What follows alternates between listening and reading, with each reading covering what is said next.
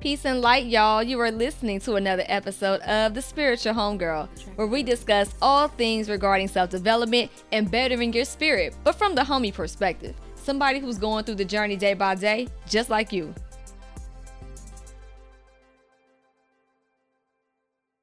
Hey y'all, it's your girl Maria, the Spiritual Homegirl, and we are back with another episode of the Spiritual Homegirl podcast. Now, before we get started, you know I cannot begin any episode of mine without thanking you all for listening. Out of the tens and thousands of podcasts that are in podcast land, you choose to listen to mine and give me your ears for about an hour or so once a week, and I really appreciate that. I don't know if you can hear my voice, but I am definitely recharged and renewed from my trip to St. Thomas. I did record some clips on a couple of beaches while I was down there. Hopefully I will get them to y'all very soon. It was more so just a lot of random thoughts. I just kind of grounded, in the water, connected to the ancestors, and released, cried a little bit. And then I was like, I have more releasing to do and talking to do. So I basically did like 2 hours of like random footage. But this week's interview is very, very special. It is about millennial masculinity with a spotlight on Josh from Free Negro University. We've been mutual friends of each other's movements for a while now, and I respect what he does with Free Negro University. I don't want to spoil his story or what he's about with a bio that I would normally do for other guests. I think that he does a very great job at articulating and pinpointing and clarifying his mission and what he ultimately wants to do. I will say that, for women who think that men are trash, here's definitely one that isn't. And he actually gives a really good example of what it's like to be a millennial in this society, as problematic as it is lately, as well as trying to do the right thing, recognizing his wrongs, as well as knowing that there are ways to move in a way that is inclusive, and also serves to be a good example for not only his peers, but for younger males growing up. We talk about everything this episode. It's a lot of opinions. He's actually the first episode guest that I did a Hot Topics segment with, where we basically just get his opinion on hot topics. And we talk about Issa Rae. We talk about Bill Cosby and Kanye West. So with that being said, enjoy. Peace, y'all. I'm speaking with Josh of Free Negro University. How you doing? How you doing, Tim? I'm good. Thank you for having me on. I am so happy. For those who are not familiar, I had a Man Crush Monday post of about maybe 7 to 8 photos of a man wearing a lot of expressive shirts, phrases that aren't usually said from a male perspective. It was like a lot of, it was very vulnerable, slightly emotional, and it was a representation of what I felt was millennial masculinity, meaning rejecting the ideal of men being hypersexual, hypermasculine, and being able to openly say, this hurts, or I need help, or I need a hug, or I feel. So I thought that Josh would be a really good person to interview about his movement with Free Negro University, as well as giving us his thoughts on toxic masculinity, or just even millennial masculinity, or healthy masculinity. So with that being said, for those who had not seen the poster or do not know who you are, who is Josh? So, first of all, again, thank you for having me. I really appreciate the time that we are going to be getting into this evening. I've been a huge fan for a long time, so I'm glad we've been able to chop it up right now. It's definitely long overdue. Again, my name is Josh. I reside in Massachusetts right now. I'm a resident of Brooklyn, New York, and I'm here in grad school, just working, trying to do my thing, doing this little hustle.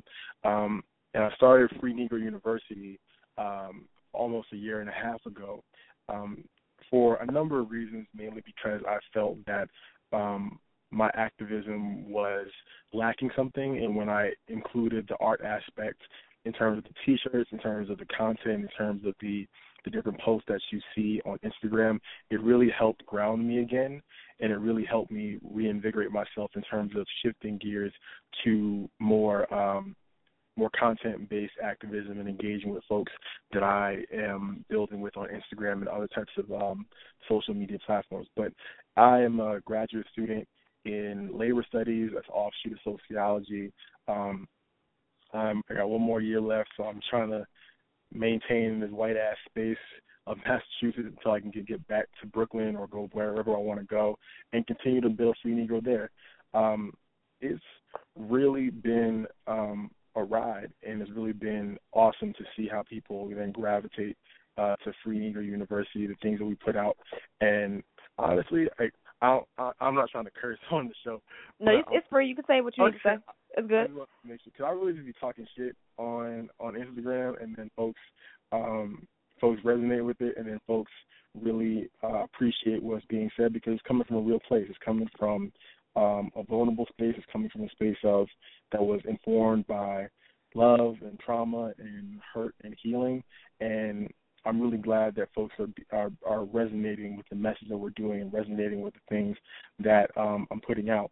So, Free Negro is a lot of different things, but mainly it's a space that me and my boys created in order to combat misogyny, white supremacy, fascism, and all of the different isms that we are experiencing. We are fighting against, especially in the age of Donald Trump and the rise of neo-fascism and neo-Nazism. So trying to give ourselves an authentic space to be unapologetic about our politics, about how we go about our theory of change and liberation, and also trying to show these young boys that you don't have to be so hard all the time, so hyper-masculine all the time, and really trying to talk to them about how dehumanizing that is and finding different ways to navigate that is really a challenge for me, but it's so rewarding when, I see young folks, young men, and black men especially, talk to me about what our content is doing for them and how they're shifting in their own mindsets. That was one hell of a introduction. I mean, that's great though, because with social media, it can be used for good and it can be used for other things. But I think that this falls along the lines of something that's really trying to spark a seed of change and kind of change the conversation and move it forward. Shout out to the Free Roots, by the way, because I actually found your page through the Free Roots. So shout out to Mike and Dev over there. But when I saw it, I said, yo, this is a person, this is a man. Because at first I thought you were a woman. I was like, yo, like this is like. Everybody says that. So I was like, it's like, man, okay, well, that's dope. So going back to what you were saying in terms of teaching younger men to be better and to be a little bit more open and more vulnerable, how were you taught masculinity in terms of what was to be a man and what was correct? So a lot of things were picked up just by just what we are then reared with in society in terms of, different cues that men and masculine bodies are supposed to adhere to and represent. And a lot of it came through my father. Even though we didn't really have many direct conversations about masculinity and manhood, it was just a see and do by example. My father is, a big man, a very not a quiet man, but he's definitely somebody who is doesn't necessarily express himself in terms of sadness and vulnerability. Because my dad was retired. My dad retired, but he was a cop in New York for all of my life. So definitely, big dude, strong dude, and definitely did not let anybody see him in a vulnerable state. And so I felt that, my dad being my biggest role model, that was what I tried to aspire to in terms of how do I conduct myself in public, how do I conduct myself around women, how do I conduct myself around my family. Very much so just putting on that brave face and that hard face all the time. And it kind of looks stupid because, as a young man and as a kid or a younger man, I looked animated. It looked like I was just doing too much. I was trying to stick my chest out and, trying to be a peacock, if you will, and it just didn't look right. It didn't fit, and people could tell that this was something that was a forced kind of production. So that was really when I had to rethink, like, what have I learned, what have I been ingrained with, and how is it affecting me, and how is it affecting my relationships. Okay, I see. So, getting back to how you were raised in terms of this, your father being, that dude, it sounds like. Mm-hmm. So, as you got older, when did you realize, yo, I need to get a little bit more vulnerable, or we probably need to have more of a relationship with each other that is more of transparency and openness, and not really being as animated as you would say, as you were imitating, yeah. Yeah, and I just want to also just state that that my father was definitely not somebody who was emotionless, but in terms of him outwardly emoting vulnerability or sadness, I never saw that. But he was definitely here, and I felt his warmth in other ways. So he was definitely somebody who was emotionally available, a lot more than I can say about like my other male family members. But it really came, I think the defining moment was when I stopped playing football. Like, my dad played football in high school, and I wanted to be just like him. I wore his same number. Like, I was a captain, and I had ambitions to go and play football in college and do all these different things, and just to carry on that legacy that my dad left. And I had to stop playing because at that point in time I had a condition which did not allow me to play anymore. I had a concussion, and I had other things going on. Oh man. The brain, and it was not safe for me to play anymore. So that was a big blow to my ego and to my masculinity, because I felt like I was weak. How do I then how do I explain this to the people who knew me as Josh, the football player, and how will their depiction of me change because I'm no longer playing this very violent sport? And how will my dad look at me now that I'm no longer doing something that he took a lot of pride in, that I took a lot of pride in, that my family took a lot of pride in? What does that mean for me as a man? And we had a really serious conversation. I think it was around it might have been my 15th or 16th birthday, I forget. We went out to eat, and he was like, look, you really, this was an introduction to our further conversations around masculinity, but a part of being a man is learning how not to please everybody. You can't live your life off the dictates of me or your mother or whomever you feel like you're trying to satisfy. And a lot of that looked like me coming to terms with what I actually wanted to do, which is and that after I stopped playing football, I started doing theater and debate, things that are seen as less masculine, if you will. But being steadfast in my convictions, and the conversations that I had with my father really helped me to be okay in what I was doing, and being okay with not trying to live up to this caricature that people have for me that I have for myself. Yo, shout out to your parents for telling you, because parents, I try my best not to judge parents, because parents, there's no handbook on how to do it, right? Right. They're just doing it the best way they know how. And I know there are some parents to this day that still manipulate their children or heavily influence their children to do what they want them to do.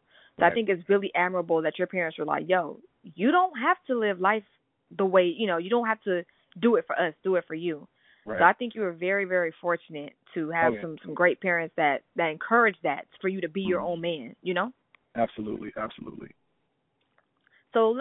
so Josh no longer can play football. His ego has been dealt a blow. He now has to redefine his masculinity. So explain Josh in college, undergrad. So what was going on there in terms of, college is like that time period where you kind of start to begin to find your own way, and you start having more relationships. There's no parental you know what I'm saying, a parental guidance around, or influence, so you're kind of out doing your own thing. So what did undergrad teach you about your masculinity and even dealing with women?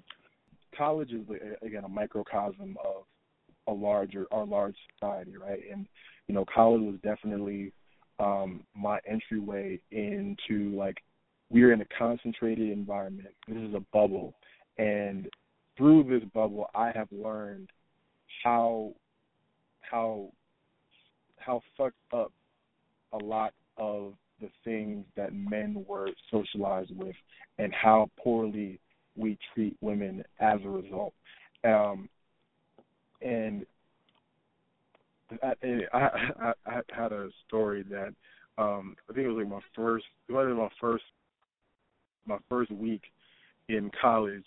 My roommate cheated on his girlfriend and made up this long excuse about, like, what happened, and he even tried to ask me to take the fall for him. And I'm like, and let's just say I did. Like, we looked nothing alike. Like, I'm like 6'3", I'm dark skinned, he's 5'7", and he's light skinned. Like, even if we wanted to try to play this out, this wasn't going to work. But the fact of the matter is, like, bro, like we haven't even been here for a full. It might not even been a full week, and then you do this terrible thing to your partner. And, like, I'm not judging him for that, but I think it then sets the tone of, like, there's an idea, and I spoke to her afterwards. We talked about our obligations, or her obligations to him, and why she would never cheat on him, and all the things that really let me know that she really was loyal to this man. And, like, the first chance he got, he betrayed her in that way.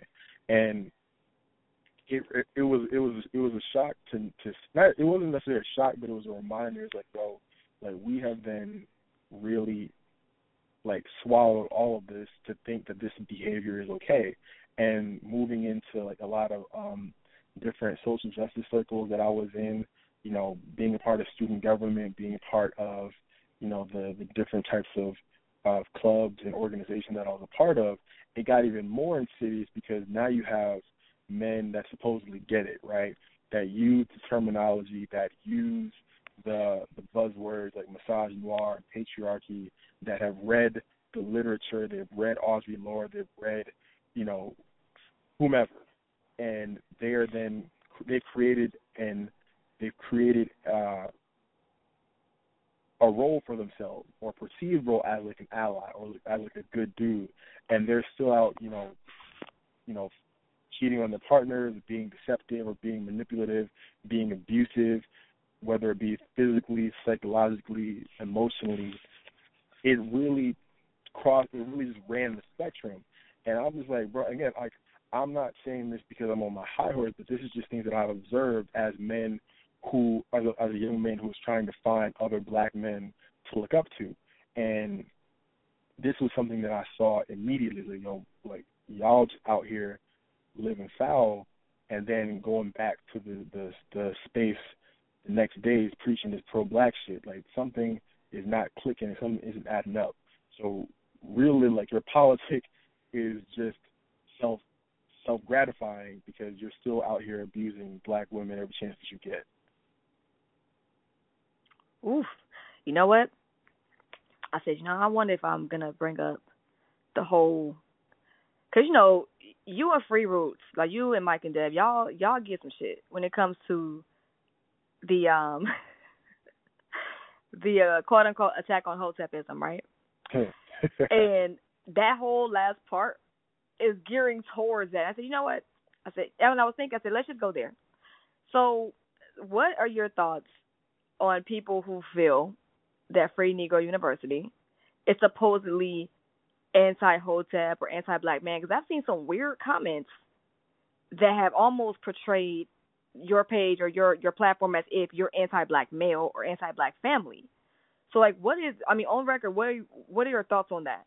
I mean, I just think that's stupid. Like, there's never a point ever in any of my posts in which I said I'm anti-black man or anti-black family, whatever the case may be.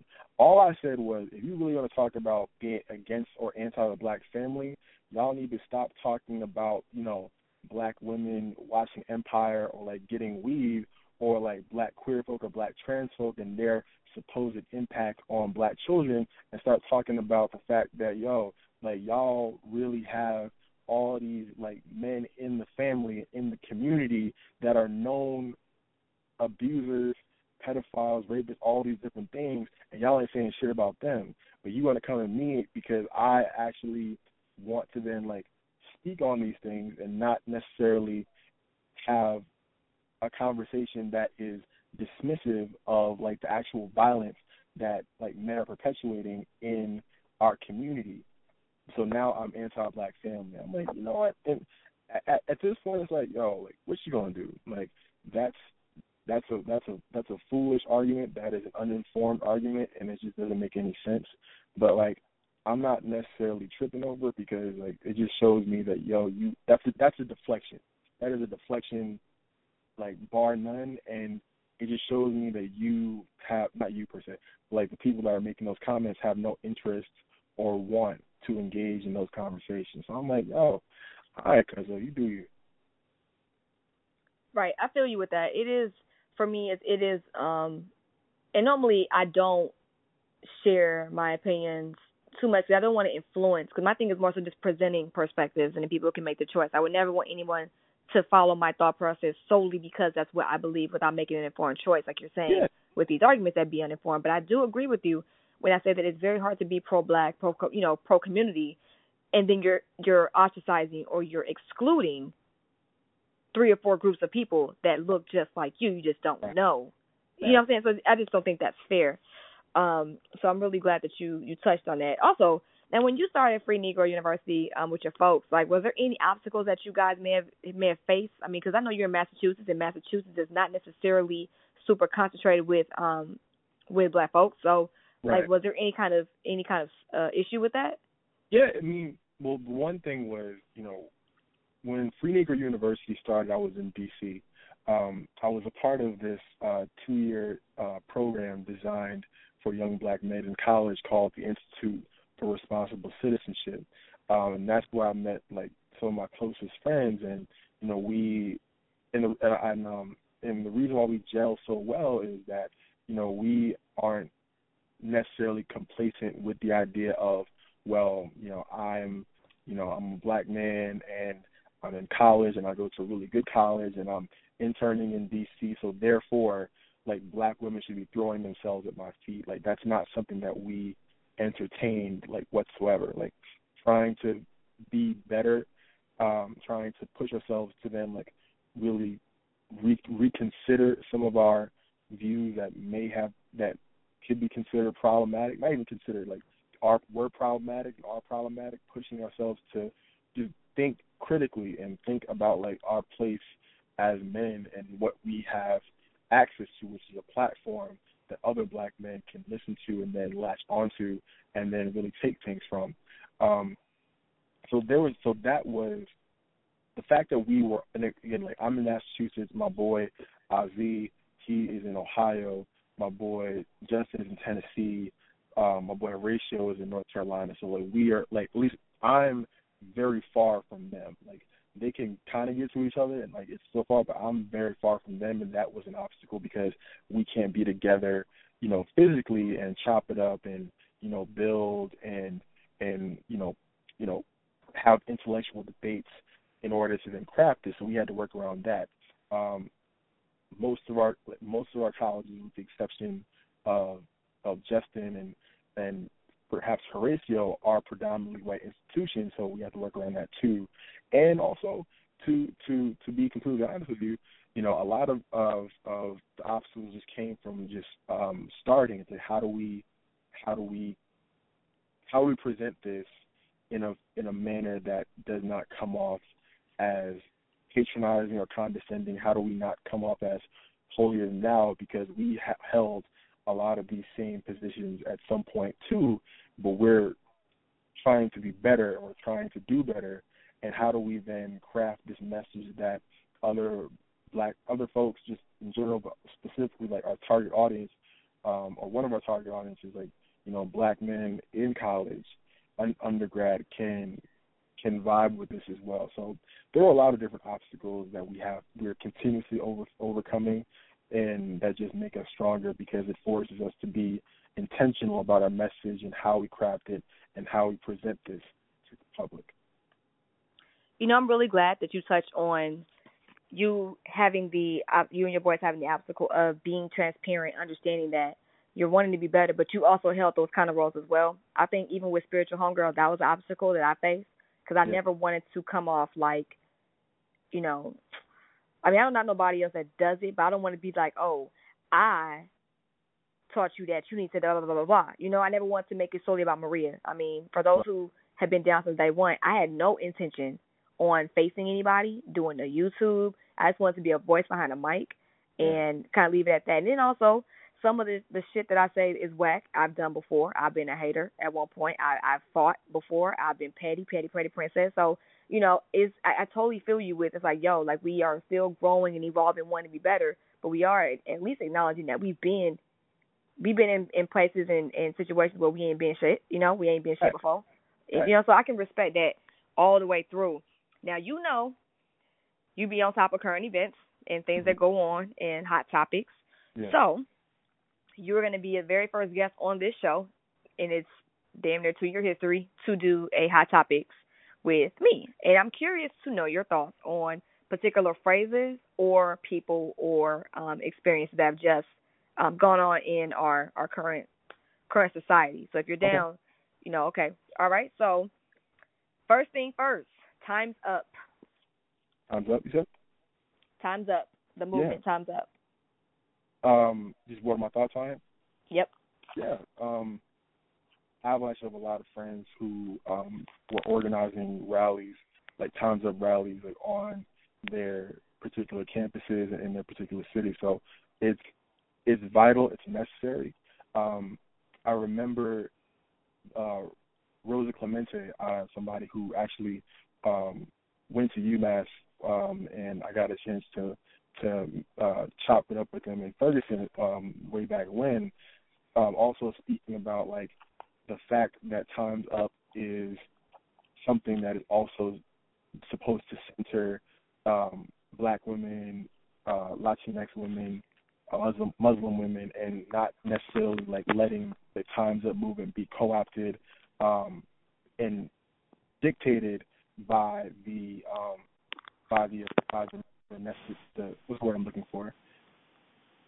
Not letting it be something that is seen as a white woman's thing. I remember that very specifically, and I was even watching the Oscars, and when that whole demonstration went on, it was just really incredible to see, and it's definitely something that like, I'll have a lot of conversations with my boys about because they feel like, you know, it's something that, you know, people like men are being, you know, brought to charge on the fucked up, abusive things that they've been doing, and you know they're just like, well, you know, you need to be innocent, you need to be found innocent until proven guilty, and yada yada yada, whoop. Like the Time's Up movement was really interesting, or is really interesting, because to me it lets me know that folks have a very interesting time and a place when they choose to put faith in the criminal justice system. Like that's what I've found. Like a lot of men that I have been interacting with are quick as hell to say the whole system is guilty as fuck, but also like when like a man is brought forth in terms of like sexual assault or sexual abuse, oh well, they're innocent and they haven't been charged, so like they're good. I'm like, how do you say those two things in the same breath and then keep going as if those things are not inherently contradictory?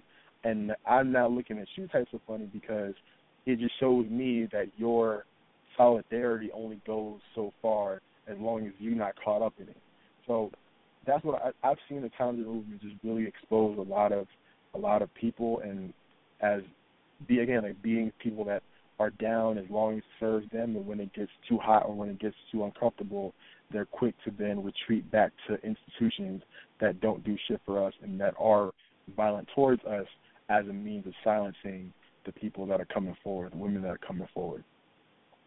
Okay. Now, you know what? Amber Rose, I saw something of hers while in the airport coming back from St. Thomas yesterday, where she was misquoted on something she said, and she was like, no. What I said was the Time's Up movement, the people that, that are the outcasts, the sex workers, the strippers, the trans community, they're at my slut walk. So she's like, I just don't want it to be a situation where Time's Up is solely about rich white women. Don't leave us out. And I thought that was really good. I thought that was dope that you brought that up, because I also feel the same way. I think if you're going to do Time's Up for one, you got to do Time's Up for everybody. Sex workers, strippers, Latinx, Black, Muslim, anybody, any woman that's been discriminated against, Asian, Indian women, anybody that's been kind of dealt a blow in any way, shape, or form from a system that supports a patriarchal agenda, which it does. As you can see, we ain't had not one woman president yet. So it's like it's really interesting. So I'm really glad that you brought that up. Another topic is mental health. Man, that's deep. Yeah. I mean, I think I'm of the belief, right? And again, I don't have any necessarily facts or evidence to corroborate this, but I just think that more Black people, a lot of Black people are suffering or living with undiagnosed mental health issues, whether it be depression or anxiety or post-traumatic stress disorder, whatever the case may be. I think a lot of us are living with those things, and they're just not necessarily diagnosed because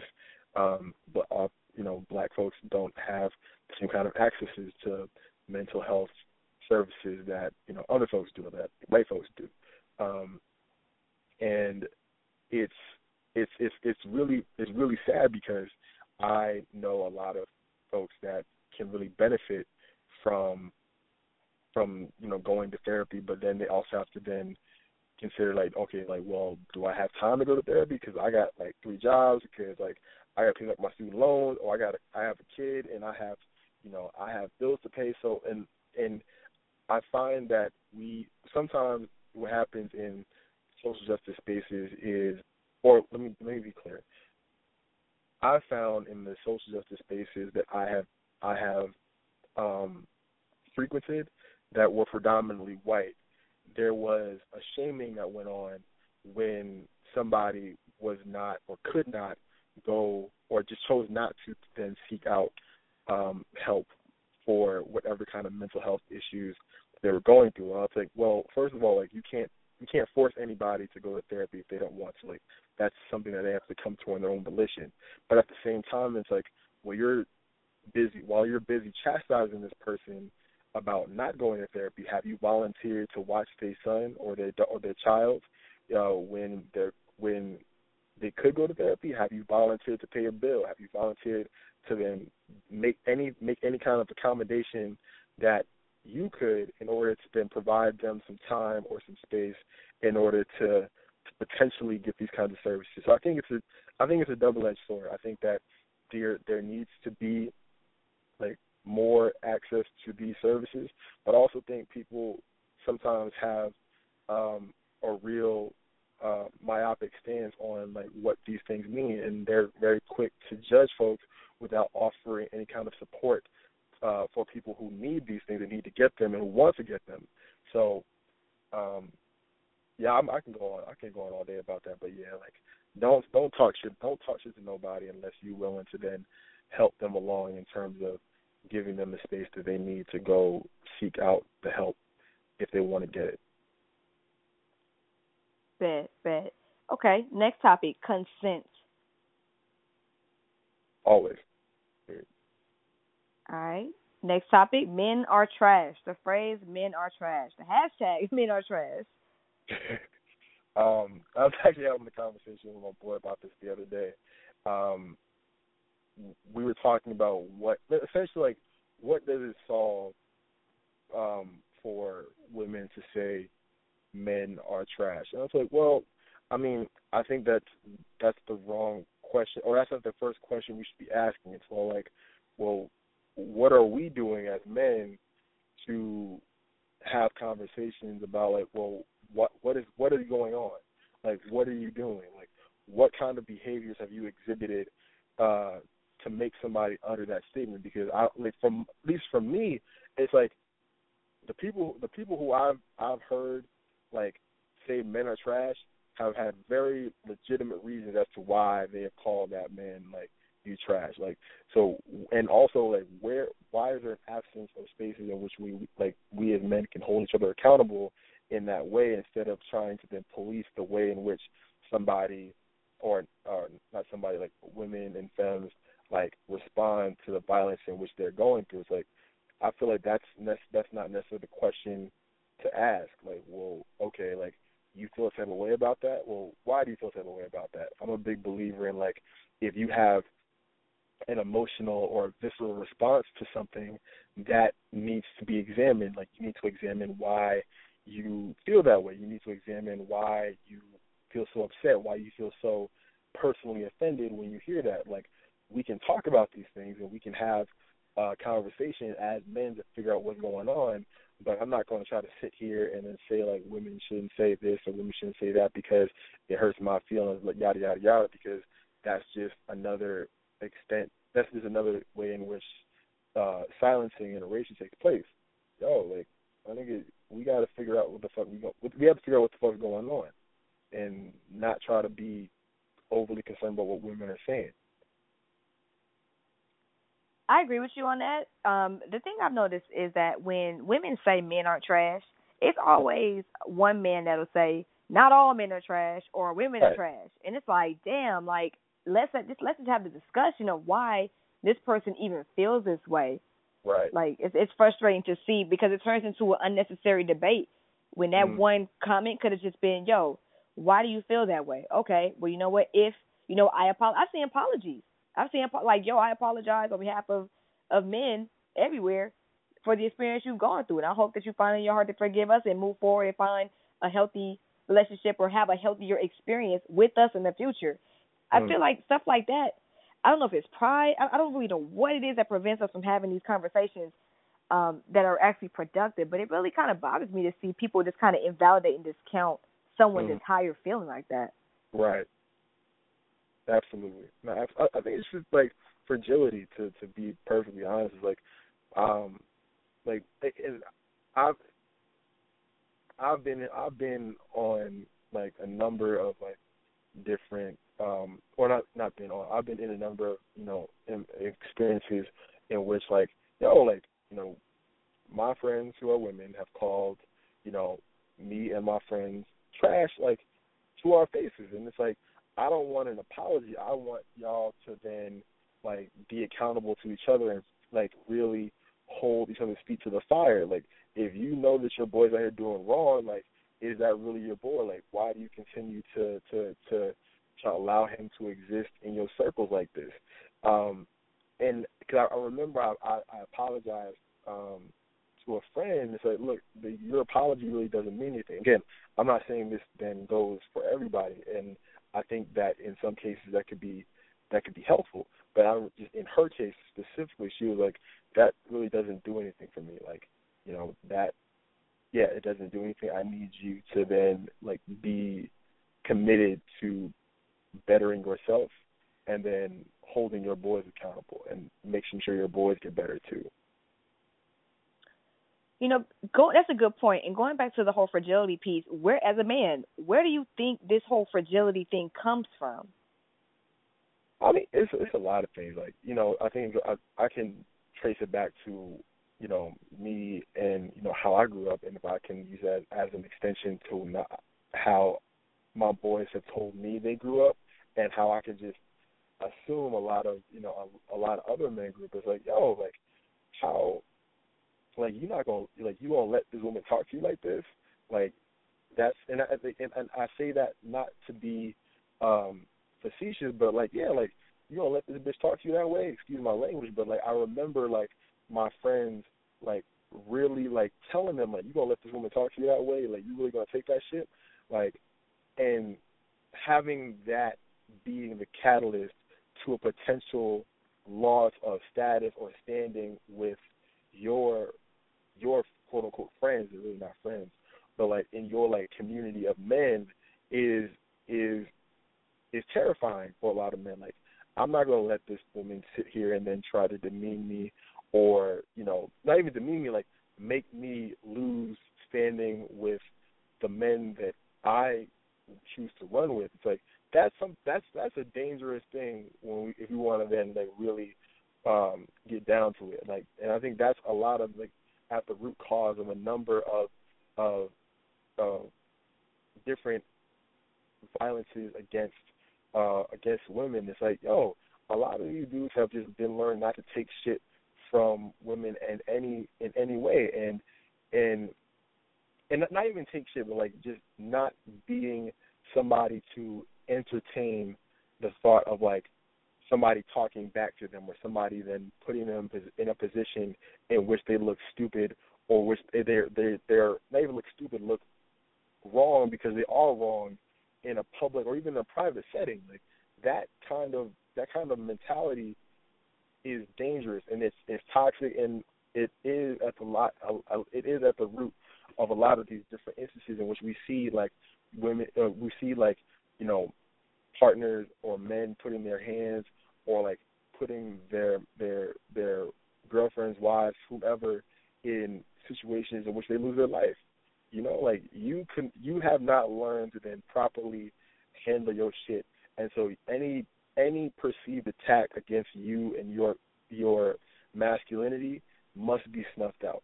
Like, what kind of shit is that? I'm glad you laid that down, because I was curious. I always thought it was like an ego thing, but I think you've explained it a little bit deeper. Yeah, it's ego, but it's kind of a social thing, it sounds like. So I'm glad you laid that down. Next topic, Bill Cosby. Fuck Bill Cosby. And like, and yo, so I'm just gonna say a couple things. So the first thing is, I'm pretty sure that I saw you comment on this the other day, is this idea that Bill Cosby is receiving the brunt of the punishment when men like Harvey Weinstein have been essentially given a pass,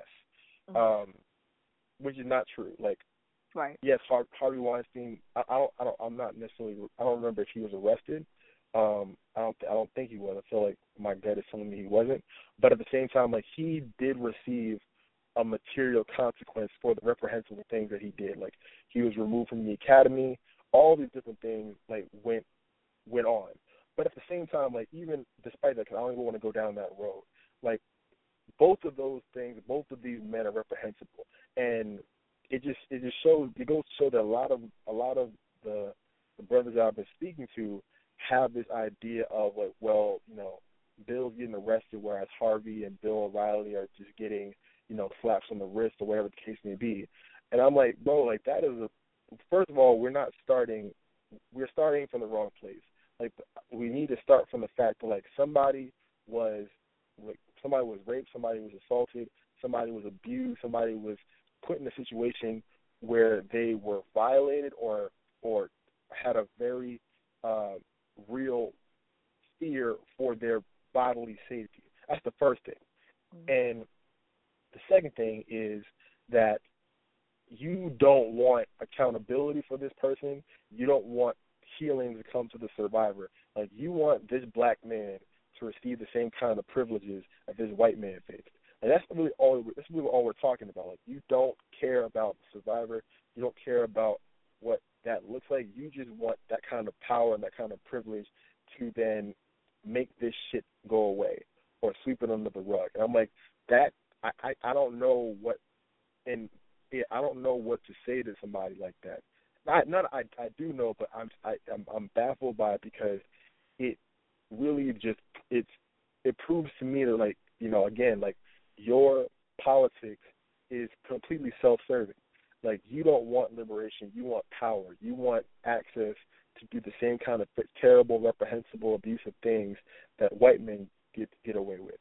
And that's why I'm not here for any of these, like, well, we need to then, remember that, like, Darren Wilson didn't go to jail and George Zimmerman didn't go to jail. Like, okay, like, yes, that is true, but at the same time, like, I'm not concerned with what they are. I'm just as equally upset that these people did not go to jail as I am upset that Bill Cosby has been doing this for 40 years. Like, those two things I can hold space for those two things at the same time.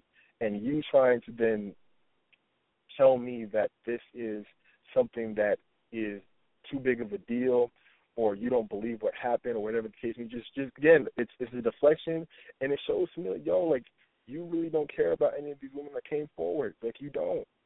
Like, you don't, and I don't know how to make you care about this.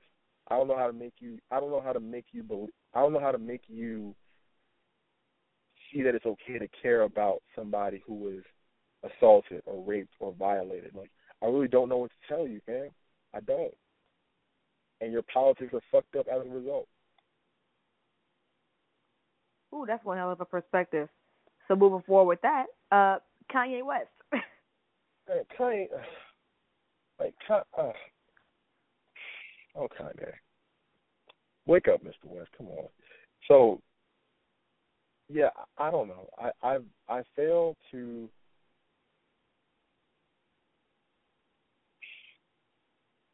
I don't know. I don't want to sound harsh. I don't want to sound dismissive, but I can't keep writing off the things that Kanye is saying or doing as Kanye going through a mental health crisis, because he's been saying outlandish shit for a decade. And yes, I do think a lot of this is predicated on, like, his mother passing away, and he even said that he wants the album cover to be the doctor that performed the surgery. Like, there's just too many things going on for me to then to fully conclude that he has been he's fully over that passing. And, like, who's ever fully over, like, their mother passing away? So let me also check myself on that.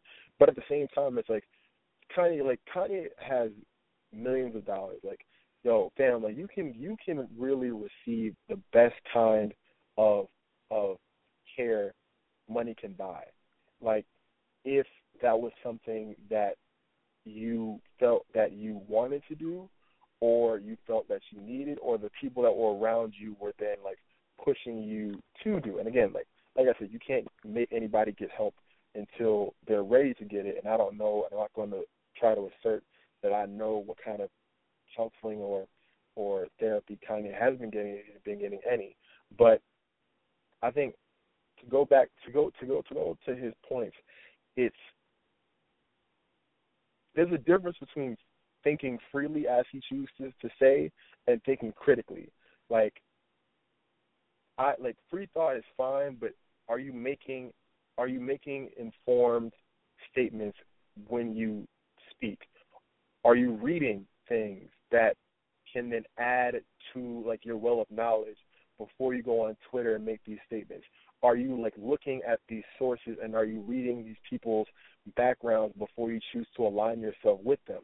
Like, I don't know, like, what Kanye's political platform is, but I can make some kind of assertion about his character when he chooses to then be squarely aligned with somebody like Donald Trump. Like, I can make that assertion because we all know what Donald Trump has said and done and believes.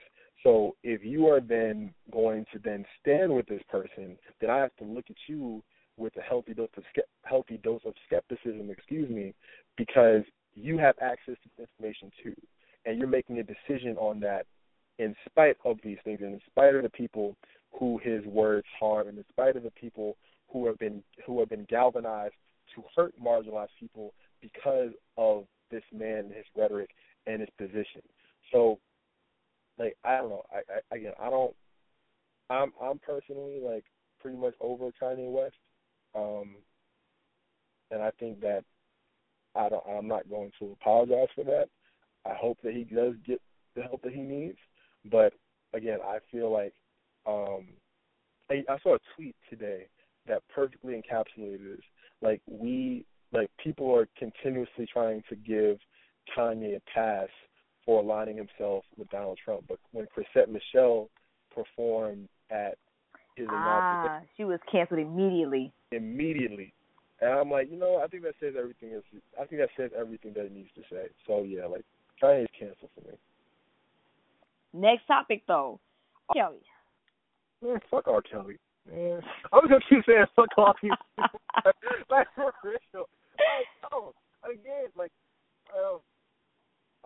Again, like the same thing. It's like, yo, I'm 22 years old. I'm about to be 23 in 3 weeks. That's all? Like, huh? Yeah. Yeah, I'm a young man. You know what I'm saying? Yo, I say this. I'm 22 years old. Like, people have known R. Kelly was a fucking pedophile literally since before I was born. Like, put that in perspective. Like, he married Leah. Like, he married Leah in like what, 94, something like that. And then the child pornography case, I think that might have been in like 2003.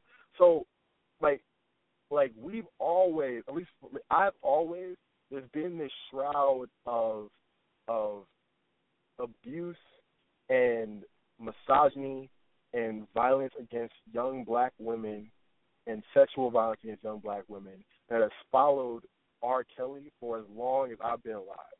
So I don't know what else to say. I'm really excited. I'm really thrilled to see that the official Mute R. Kelly movement is kicking off. I've seen that he's been canceled from a couple of shows in the past few days or so. But yeah, I got friends. I got friends who live in Chicago and who tell me, where like he pulls up. Like he pulls up in front of high schools, like, and everybody knows he's pulling up, and like goes to then, essentially pick out, young girls. And I'm like, yo, man, like what more do you want? Like, is the Chocolate Factory that good of an album that you want to like ignore all this shit? The answer is no, but right. Right. The answer is no. It's not. You know what's so cold is that when this stuff started going down, like when it first started like to become a thing, I remember seeing the tape in high school, and I remember it was weird. It was weird because I remember TRL playing in the background. I remember just being, it was strange. It almost didn't look. It was like, is this real? Like what? And then it was like, okay, he got off on that. Then again, like you said, I had some friends from Chicago that was telling me the same thing, and I was like, wow, okay. And then,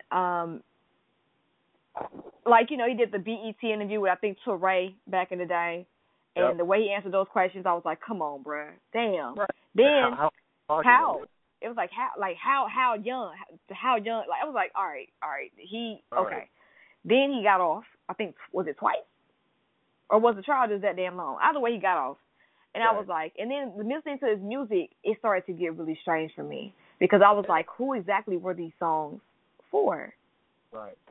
Half on a Baby, Your Body's Calling, Seems Like You're Ready. Kind of like conflicting. So it's like, everyone's deleting R. Kelly from their Apple Music, and I had to do the same. It was just like, damn, this is too much. Like from my iTunes and everything. And then to see the official Mute R. Kelly, to see Questlove behind it, and John Legend's behind it, and Ava DuVernay's behind it. It's just like, damn, like, finally. Right. Finally. So it's just like, I mean, damn, finally. I'm like, damn, shit, took y'all 20 years. Right, and there's been so many exposés on it, too. It took us 20 years, shoot. All right, so the last hot topic is, I'm not going to say no screen names, but I'm sure we know some men who are so pro-women, it almost seems disingenuous. It's like, hello, women are this, women are beautiful, you're everything. Men, You need to blah blah blah. Like what? You know who I'm talking. Not who, but you know what kind of Instagram accounts I'm talking about, right? What are your thoughts on that? Because I look at it like I've always put a scale on the shit that I see on social media, right? And I see even with like in your lane and what you do, you're like right in the middle of the scale or the polarity between those accounts and then the accounts that are hella misogynist. But you're like a good balance because you're not necessarily. I mean, you're pro-black woman. It's obvious. I mean, you're pro-woman, pro-black woman, especially. But it's more it's more well-rounded. You're talking about other things as well, and it's not like to where you're having to. For me, at least, it doesn't make me question your authenticity and your concern and your care. But there are some pages that I do. I respect the intent. You know what I'm saying? But at the same time, it kind of makes. And I am a woman, so it's kind of like. And then I talked to my boys about it, and I talked to my homegirls, and even some of them are like. It's kind of like, yo, like, are you trying to get some vagina? Like, why are you, like, you're going hella hard, you know what I'm saying? And then there's some women that are like, well, he helps us and he uplifts us and he empowers us. So it's really interesting to get the perspective. So I'm curious to know, what do you think about pages like that that are around? Yeah, no, it's still. It's hella real. And not even just pages, but, like, men like that, right? Because, I don't know, like, I think, like, and again, I'm not necessarily saying that, like, I haven't, like, been confronted. Like, I've definitely, like, had, like, people, like, women, like confront me, like, trying to figure, like, yo, what are your intentions? And I'm like, yo, I'm not really here for nothing except to go at it with these hotepping ass niggas. Like, that's really, like, what I do. Like, I just try to go at it. But the point I'm trying to make is there are, like, a lot of pages and there are a lot of men who, like, are on this, like, nice guy, like, you know, pro-women tip for the sole extent of, like, sliding in DMs and, like, checking for women. It's like, I think it's transparent as hell. I think that, you know, a lot of those pages, and a lot of the men that run those pages, if you look into it, there's a documented history of them, like, being, like, you know, real, like, creepy ass people, like, really trying to, like, talk to, like, every woman that passes their way. So I 100% agree. I think that it definitely, like, it definitely, like, doesn't bode well for, like, you know, for, like, other folks who are just trying to just kick it. Not even just kick it, it was just be on, like, the real shit and, like, do the work. Because it paints a very negative picture on, like, so are you just, like, one of these like soft boys who knows, like, all of, like, the things to say and knows all of the buzzwords and knows all of the language and knows all of the jargon, but you really want to get in my panties? Or are you doing this because you know that your liberation is bound up with mine, and you know that, like, a lot of men out here are not living right? And I'm like, yeah, shit. I see it all the time, and it shit is fucking, it's corny, and just that being you know, more serious, but also to make it a little more lighthearted on another aspect. A lot of times them niggas got no game, and they really have no way to approach anybody that they're interested in, so they try to then put on this persona of, like, this, like, super ally. And I'm like, yo, like, you corny, cuz, like, again, like, I'm not, like, the dudes that I know, like, you know, do it because, like, there's a genuine belief in what we're doing and, like, the fact that it needs to get done, and, like, and again, like, that's not something that comes automatically or inherently. Like, there's definitely, like, stepping stones along the way, and there's fuck-ups to be had in order to learn this.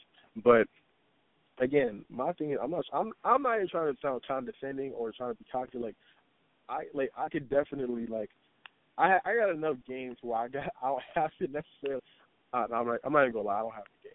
But the point I'm trying to make is, I don't have to then rely on this whole like soft boy narrative to try to talk to women. I think that shit is corny, it's disingenuous, and it's counterproductive to what we're trying to do. You know, I'm glad you mentioned the whole good guy thing, because I've always heard this whole thing, nice guys finish last, and I truly don't believe they do. I think nice guys, they may get overlooked at times. Of course, as anybody who's nice gets overlooked at times by somebody who ain't ready. Sometimes they really just are not ready for someone, or they don't believe that the person is actually genuine. So I understand that. But there are men who kind of play into that role, and they do use that as their game. Like when you were saying that, I literally got an instant flashback of a man right before I launched. He was kind of on that wave, and you would think that he was a nice guy. He cares about women. He respects women. But then I had just gotten out of a relationship, a 4-year relationship, and, you know, it's still fresh, you know, at the time. You know, it had been less than 6 months, not even 6 months. And he kind of just, I don't think he realized how he came off. And he says his intent wasn't to be disrespectful or to come off weird, but he definitely politely offered me sex. Politely. Like, you know, and it was in such a way where I had to kind of, I'm used to a more direct approach anyway, but the way he did it, it was so polite, I almost let it slide. And I was like, what? Wait, what? You did what? Like, it was in a very, it was in a very soft approach, kitty glove type of way. I didn't even know that kind of way existed when it came to asking for sex, but it was kind of weird. It was creepy, to say the least. And it was strange. It was very strange. And I think that whole narrative kind of makes it easy to honestly come off like an ally, like you were saying earlier, and then prey on women like that, because you've already disarmed them, thinking that you're, you know, like saying that you're for them and you care about them, and you know, you're going to take these men to task, but in actuality, you low-key got better shit to do, which is, you know, go for yours with these women, whether it's sexual or otherwise. So I'm glad you touched on that, because I think we as women deal with that so much. We do tend to question men who appear to be allies. It's kind of like, who you working for? Who sent you? You know what I'm saying? Like, what is your mission here? So I'm glad you touched on that, most deaf, because I feel like people's intentions will always show eventually, but in the times that we live in now, it's just it's hard, because it's like it's like a situation where it's almost like do or die. It's like either you with us or you're not, you know?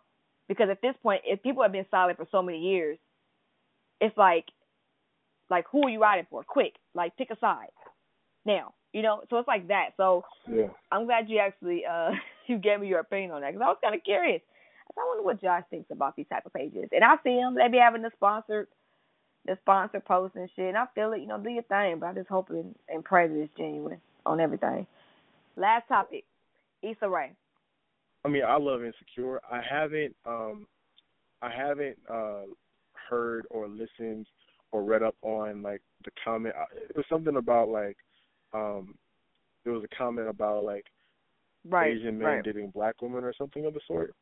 Right. Like, I to be honest, I really didn't even I don't know much about it. I didn't read up on it. So like, was like folks just mad because like she said like black women should be dating outside basically of the race. But the thing about Issa Rae to me that I have noticed is that she always has kind of gotten some type of flack from guys anyway, especially with Insecure. Like, I mean, because her show is thought-provoking. It's provocative, obviously. Like every week, there's always been talk about Insecure. Like, it's always been a trending topic. And I think there have been some men who kind of don't think, I don't know what it is. I don't really know what it is exactly. I should probably ask somebody what their thoughts are on it. But they always seem to give her shit about Insecure, about the writing or about the women and situations, the man. Oh, well, how come Lawrence, he gets to do this? You know, it's just kind of, it's always been something. And it seems like some of those men have kind of used this type of opportunity to really pop off about Issa Rae. It's almost kind of like, I don't know. I don't know. I don't know if it's because people like to, and also on the Red Pill podcast, Van Lathan also talks about this too. Talks about how we give a lot of reverence to celebrities and forget that they have jobs to do. You know, and it's almost like we try to make them take on our beliefs and our and we kind of we personally get attached. I think that's why I was disappointed with Kanye, because I low-key thought that he was speaking for me to an extent, or speaking for a community, and I realize now that might not I mean, he's saying it's under free thought, but like Janelle Monáe says, like if it's about, if it's against the oppression or of others or oppressed communities or oppressed peoples, then fuck your free speech or fuck your free thought. You know what I'm saying? So I think with Issa Rae, I think that it's an opportunity to kind of jump on a bandwagon of hate. I ain't gonna say hate because that's a strong word. Of a shade that had kind of already been there because of what she does. Yeah, I feel that. And again, I haven't watched all of Insecure. I was definitely like, so I didn't follow it, so religiously like my friend. I definitely need to get into it. But just the episodes I watched, it was like, yo, like this is not something that is broadcasted all the time. Like this is some different shit, and it's a good different. But I also resonate with that. It's like this isn't the first time I've heard Issa Rae like to like catch some shit just for like and also from my knowledge, like wasn't that like she put out a book a couple of years ago, right? And like what like that excerpt was from the book, and like wasn't the book like comedic or satirical? Like it wasn't like it wasn't supposed to be taken literally. It was like, this is a ha like, yo, like this is a comedic point that was I guess taken by like that camp, the Issa bashing camp, and then they ran with it. So I don't know. I do think I've noticed that like Issa Rae, even though I'm not like somebody that follows her career like so heavily, she does get a lot of flack for reasons I don't know, and like I just don't get it. And maybe it's because like that camp is more, at least the men in that camp are used to seeing more like heteronormative and traditional like depictions of black relationships on television, and she's choosing to try to then add something new to the narrative. Maybe that's the reason why, but like I don't get it, and I don't see it as fruitful. I agree, and to be honest, I wasn't even going to go to sexual right here, but one thing that caught my eye, that my ire really, was when they were not the Issa male bashing whatever, but they were just mad that Issa didn't have condoms in her scenes. Like I remember the whole, the sex scenes that how can you have no condoms? Right. I'm like, okay, how many of y'all out here giving head without condoms? A lot of y'all. So let's not do that. You know what I'm saying? Right. I ain't heard. Right. I don't see no Instagram sponsored ads about the use of dental dams or the benefits of or the safety of oral sex with condoms. So it's kind of like, you seriously? Because I know damn well there's a lot of people who do not use that, and then they jump on throwing a Magnum when it's time for penetration, and it's like, come on, bro, let's pick some shit to be mad at here. Yeah.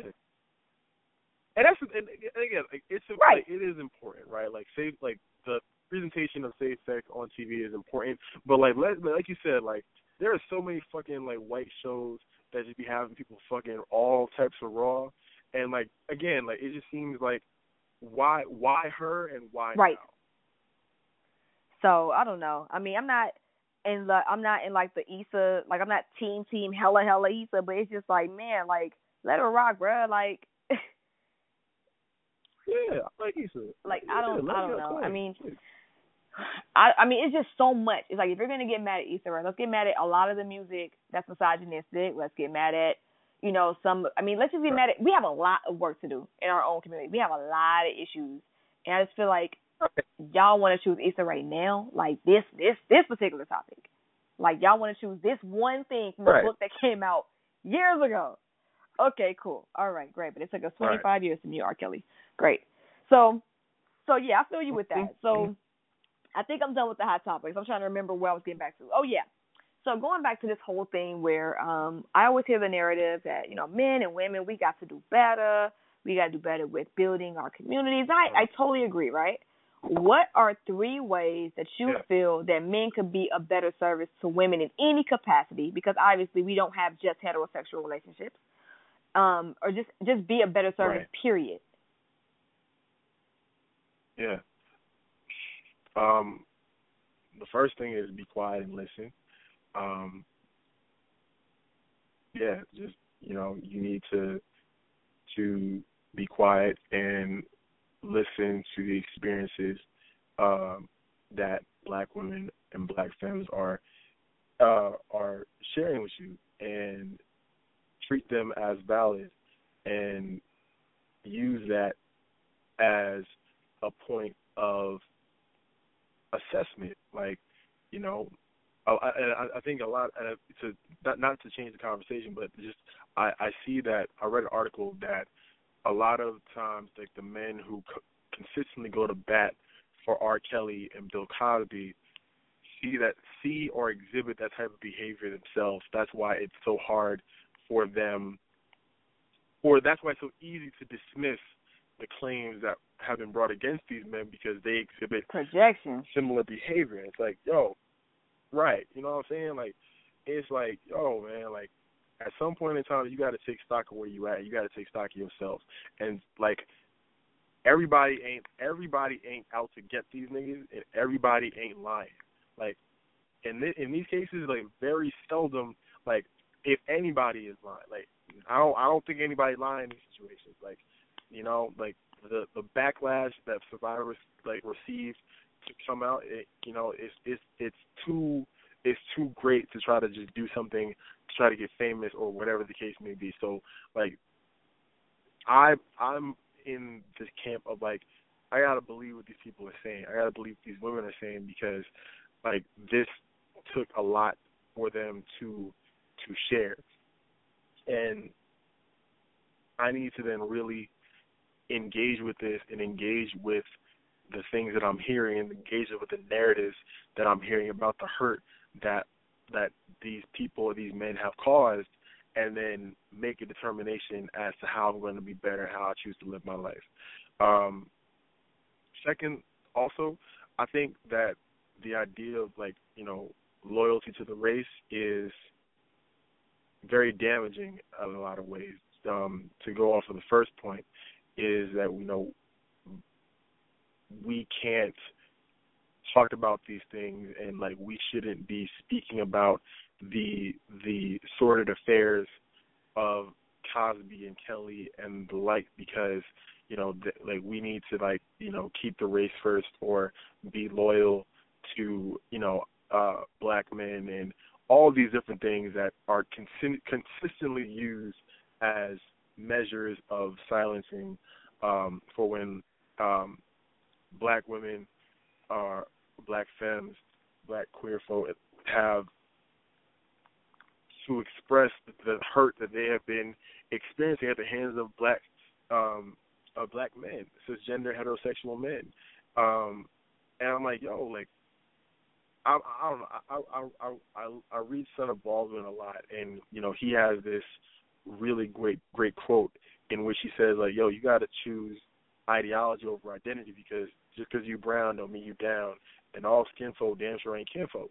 So also understanding that is like, look, you trying to then perpetuate this idea that, like, all black people have an undying loyalty to each other is just it's a falsehood.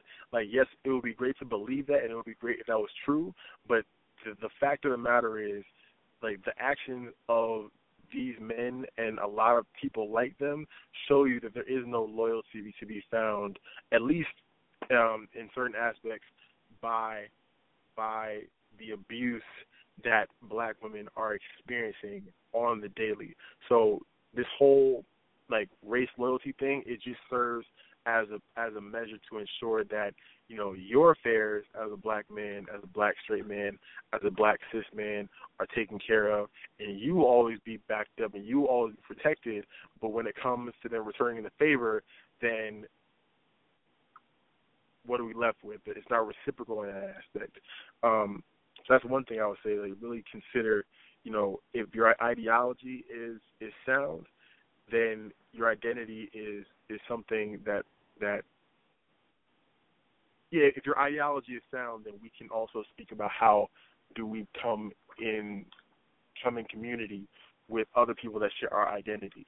But if your ideology isn't sound, then, like, the identity can only get you so far, and usually it's really not far at all.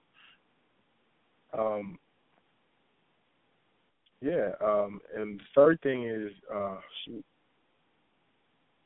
like, remember who, like, again, like, going off the second point, like, remember that, you know, ideally we should be in community with each other. Like, it doesn't. Speaking for this example, it doesn't. I don't get any pleasure out of, going back and forth with brothers online. Or not even brothers, like mostly brothers, but like, I don't get any pleasure from going back and forth with people online about why they feel R. Kelly is innocent or why they feel Bill Cosby is being set up. Like, that brings me no pleasure. That does not. There's no gotcha moment to be had here. Like, it actually is a very painful experience to know, like, a lot of people that share an identity actually don't consider me as like a black queer person in their paradigm of liberation. Like, so we need to also rethink like what community means to us and the responsibility that we have to one another if we are going to be in community with each other. And that also means holding each other accountable. Now, I'm not saying that like that means we need to lock everybody up, because I think a part of this means we need to then reconceptualize what accountability means. Like, does accountability mean prison? Does accountability mean like physical assaults on your body? Like that, or does it mean like healing spaces? Does it mean like community centered and oriented efforts to hold somebody responsible for what they did, but also not ostracize them from the community? I'm just speaking out loud here. I'm thinking out loud here, but we also need to think about like what that means and remember that when we're talking about community and like the black community and what does it mean to be in the struggle and in solidarity with other black people in our community, because that's not something that is a one-way street. It's not unilateral. We have responsibilities to each other, and we can't neglect those. For men, or for women who would like to encourage more of a, you know how hard it is for men sometimes. You be dating a man, and you know he could probably open up, but you ain't really sure how to.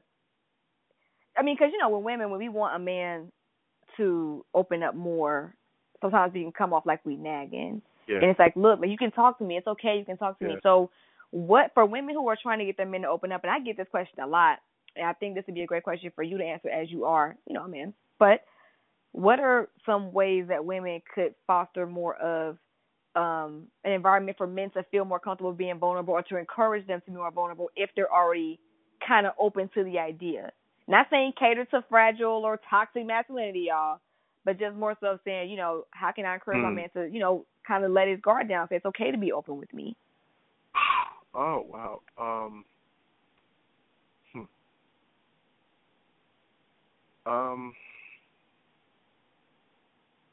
I don't know if there's anything that they can do to evoke conversations out of their partner if that person is not ready to have that conversation. And like, even if they are receptive, if there's certain things that like, we're not ready to cross, I don't know. I don't know. I don't know what that looks like, because I think that also then puts undue stress on the person that's trying to start that conversation, because you can feel as if like your partner isn't trusting of you or isn't communicative because they're not ready to have certain conversations, and it may also then put the other person in a situation where they feel obligated to go to spaces that they may not be ready to go to. I don't know.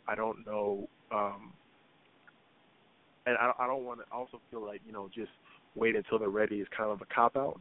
I'm just thinking out loud here. I think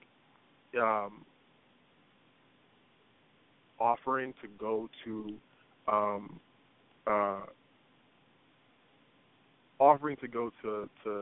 other structured spaces that include another person that may be more trained in facilitating these conversations. Like, baby, do you want to go to therapy together? Do you want to go to this meeting? Do you want to go to this circle, or whatever the case may be, like, to potentially have other people to potentially ease that conversation. And again, I think this goes. I don't think this is necessarily endemic to men. I think that men should be posing this to women, and we should be posing this to each other as people who care about each other and care about the well-being of the folks in our lives. I've offered that to my friends and my partners. My partners have offered that to me as well, and and sometimes I've taken the offer, sometimes I haven't. But I will say it definitely can. It can, if y'all choose to go, it can open up a lot of doors in terms of providing a toolkit to how to have that conversation in private, or if they don't go, at least, and again, I'll speak for myself. The times that I didn't go, I still walked away knowing that this person really does care about me in terms of my development and my well-being and my holistic health. And so that then also helped me or helped put me on a path to open up with them later on down the road. You feel me?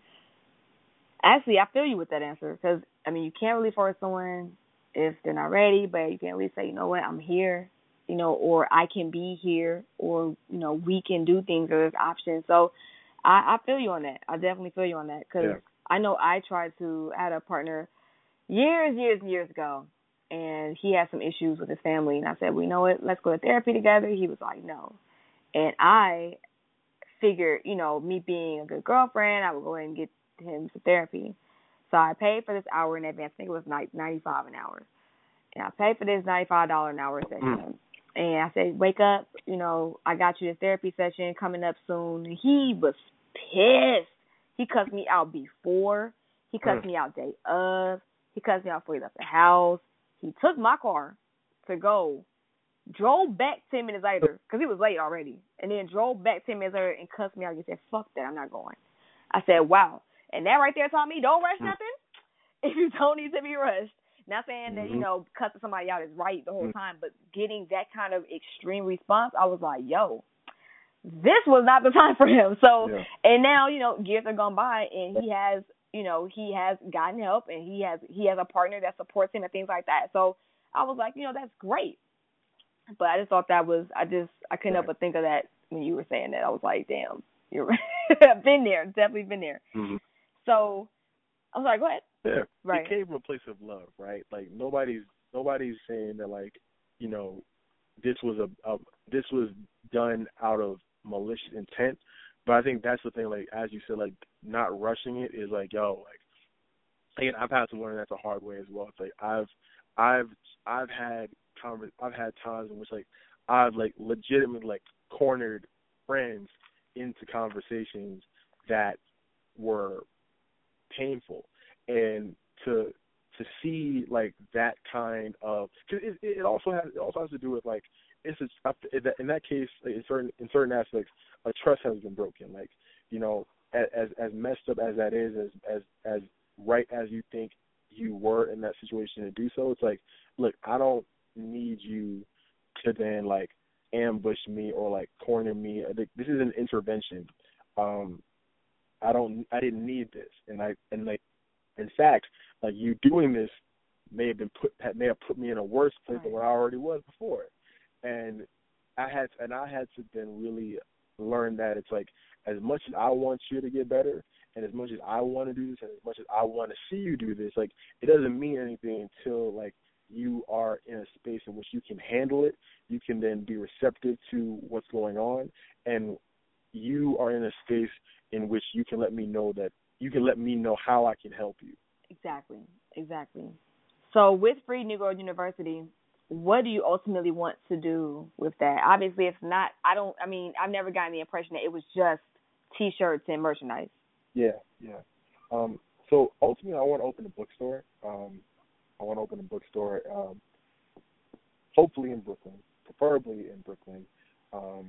But, that's the goal. But honestly, like, I would just really be okay in, like, establishing, an independent bookstore in a major black hub in the United States, because I was reading an article that said there was less than 60 independent Black-owned Oh, bookstores left wow. in the country. And I'm like, that is abysmal. And you know, that is important to me, mainly because you know there's documented evidence. You know, like the FBI used to surveil Black bookstores because they were spaces of political activity, you know, independent scholarship that was not connected to whatever kind of ivory tower we happen to be situated in. And also, you know, when I was coming up, a lot of the bookstores that I came up with in Harlem, you know, a lot of the old heads were, you know, a lot of the older men were chopping it up with the young men about what they were going through. And that, again, I don't remember conversations about masculinity going on there, or like if there were, they probably weren't the healthiest.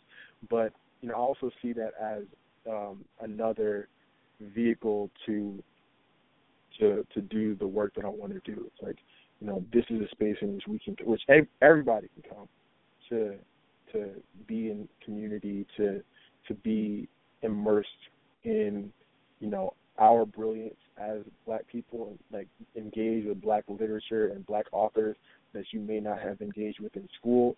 And also, I do want to then have a formal space, you know, for, you know, young men to work through, you know, their issues surrounding masculinity, and how to then express themselves in a healthy manner and not being tied down by, you know, these weights that come with, you know, societal expectations of what Black masculinity look like. I think you'll be very successful at your mission, Josh. I truly do. I think you have a way of connecting with people that's, like I said before, it's genuine and it's authentic and it's relatable. And I'm glad you actually talked about the bookstore on record, because I know you told me that you wanted to open a bookstore off record. So I'm really happy that we're out here speaking things into existence. So I will tell you congratulations. Absolutely. Hopefully I'll be the first to tell you congratulations in advance on your bookstore, because I know it's going to happen. Thank you. I appreciate it. Now, for those who are interested in purchasing any kind of merchandise to help support the mission, or just getting down with Free Negro University, period, how can people find you? Yeah. All of the things that happen via Free Negro University happen on the Instagram. It's just Free Negro University. The link to our Teespring is available in our bio on the Instagram. Come through, just chop it up. If you want to buy something, that's amazing. If not, like, I just love to really build with people.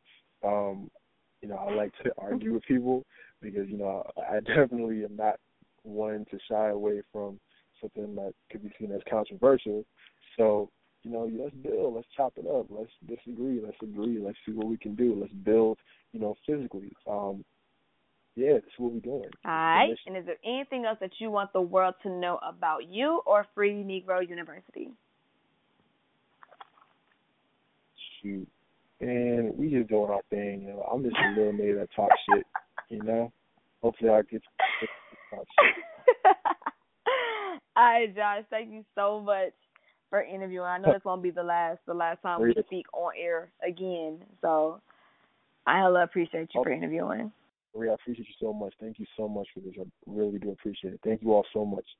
And that was this week's episode with Josh from Free Negro University. I hope that even with all the opinions that was said, that there was something important that someone learned from our interview. And I know for me, like I always say, I'm learning alongside you all. And even listening to the playback, I realized that, you know, everybody's angry and everyone has a right to be upset. It's a lot going on in the world. It's a lot. If it ain't celebrities saying stuff to piss us off, if it isn't the conditions of our fellow brothers and sisters that are suffering, if it isn't situation in Puerto Rico, if it isn't Donald Trump being an ass, if it isn't the government dictating with women what to do with their bodies, if it isn't men trying to tell women how to be queens and vice versa, and everyone kind of using their platform to vent, it can be very, very overwhelming. But I hope that this interview at least gives you some type of hope that there's good guys out there. it makes me happy to see that our generation is a generation that is changing the stereotype or the narrative of what it means to be quote unquote masculine. I think a lot of us grew up with a lot of hypersexual, hypermasculine men in our lives, and or the example of that being the correct way to be. And I'm glad that there are men in our generation that are brave enough to say, you know what, this isn't me. I'm gonna be true to who I am, and I'm gonna be a male or be masculine, or I'm gonna do what I feel works for me. I'm going to be respectful. I'm going to understand consent. I'm going to hold my brothers accountable. I'm going to, I think that's dope. Sometimes there's a bro code, you know what I'm saying, where men do dirt and they're pieces of shit, and their friends co-sign that behavior because their loyalty lies to their friend and not to just doing the right thing. And when I say doing the right thing, I'm not saying that man got to go tell the girl. I mean, if your loyalty to your boy, it's to your boy, but at least be able to be real enough to check your boy when he messing up. So I think Josh is a really good example. Again, like I said in my intro, of knowing, and I can relate to him with Spiritual Homegirl, knowing that you've made mistakes in the past and knowing that you're not perfect and knowing that, you want to help the world in any way that you can while growing through your own journey and evolving day by day. And I just think that his mission is dope, and I wish everything for him. And I really am excited to hear about that bookstore whenever he opens it. I feel like he's a driven guy. He's going to get it done. So with that being said, if you want to find me, you can do so at spiritualhomegirl.com, Instagram, YouTube, Facebook, Spiritual Homegirl, Twitter at Spirit Homegirl. I think I want to take a social media break. I'm just not sure when I'm going to do it. On my beach series episode coming up, I talk about something random that I want to do. I literally gave the idea immediately. I just got to sit through that footage and see how we're going to organize it, because when I say I went on, I had a microphone at the beach talking. So imagine a random ass girl in a black bikini on a towel with a whole ass microphone and a recorder and shades just talking into this microphone on the beach. I know I was out there looking crazy as hell, but it's cool because I had to get some stuff done. I had to get it done. I was like, you know what, I really want to record some stuff on the beach, and I really want to get my point across. So people actually were coming up to me asking me like, hey, what are you doing? So hopefully we'll get that beat series episode up after this. I don't know. I think I want to interview Mama Homegirl, who was my mama. My mom is where I get a lot of my tender, nurturing, loving, empathetic side. My mom taught me that everything is truly a choice, and what you choose to subscribe to and what you choose to accept in your life, and how in your hustle, your alignment, we should say, that's determined on you. Yeah, God, people say, God ordered my steps, but at the same time, you got to take them steps, you feel me? And I got that from my mama. And it just never changed. So I think I just want to, I don't know. I think I want to just kind of pick her brain on record and share that with you all. I mean, I've always been cool with sharing my mom with, like, my friends growing up. Like, if they couldn't talk to their mamas, they talk to my mama. So for those who may want some motherly, nurturing words of wisdom next episode, I think I might end up bringing her on, and then we'll just do the beach episode afterwards. It's really interesting how I'm just kind of talking this stuff out, because this is not rehearsed. I really go off top with damn near everything that I do with Spiritual Homegirl. Even my interviews, I don't have a structure, I don't have a format, I don't have a list of questions. I think I started out like that in the beginning, but not anymore. But yeah, you just heard me just talk all that out for next week. So I think we might do Mama Homegirl if I can get the audio in time, and then we'll just do the beach episode afterwards. So yeah, so Mama's wisdom on this next episode of Spiritual Homegirl. Oh yeah, for those who don't know, I have Yoga 101 with Miniature Yogi. I was gonna say Spiritual Homegirl, see there? That's how off the top we are around here. But Dre from Miniature Yogi is my friend. She's my workout partner, as well as my coach, as well as my yoga teacher. She's like my fitness coach. So we'll be doing a power hour session, stretching and moving meditations on Saturday, May 12th, 2018 at the Cosmic Energy Fitness Studio. Tickets are $25 ahead. That includes some water, a 30-minute talk with Dre, and the movie meditation, as well as any person that gets a ticket, they'll enter to win 3 gifts that we have. I'll be making some homegirl packs for the winners of our giveaway to thank them for coming. And I'm really excited to interact with y'all. For some of y'all who may not have heard last week's episode, I am definitely moving to California within the next 6 months. And if you're in the Atlanta area and you want to support an event before I move, because I'm not sure when I'll be coming back and playing events in the A, then this might be one event you might want to go to.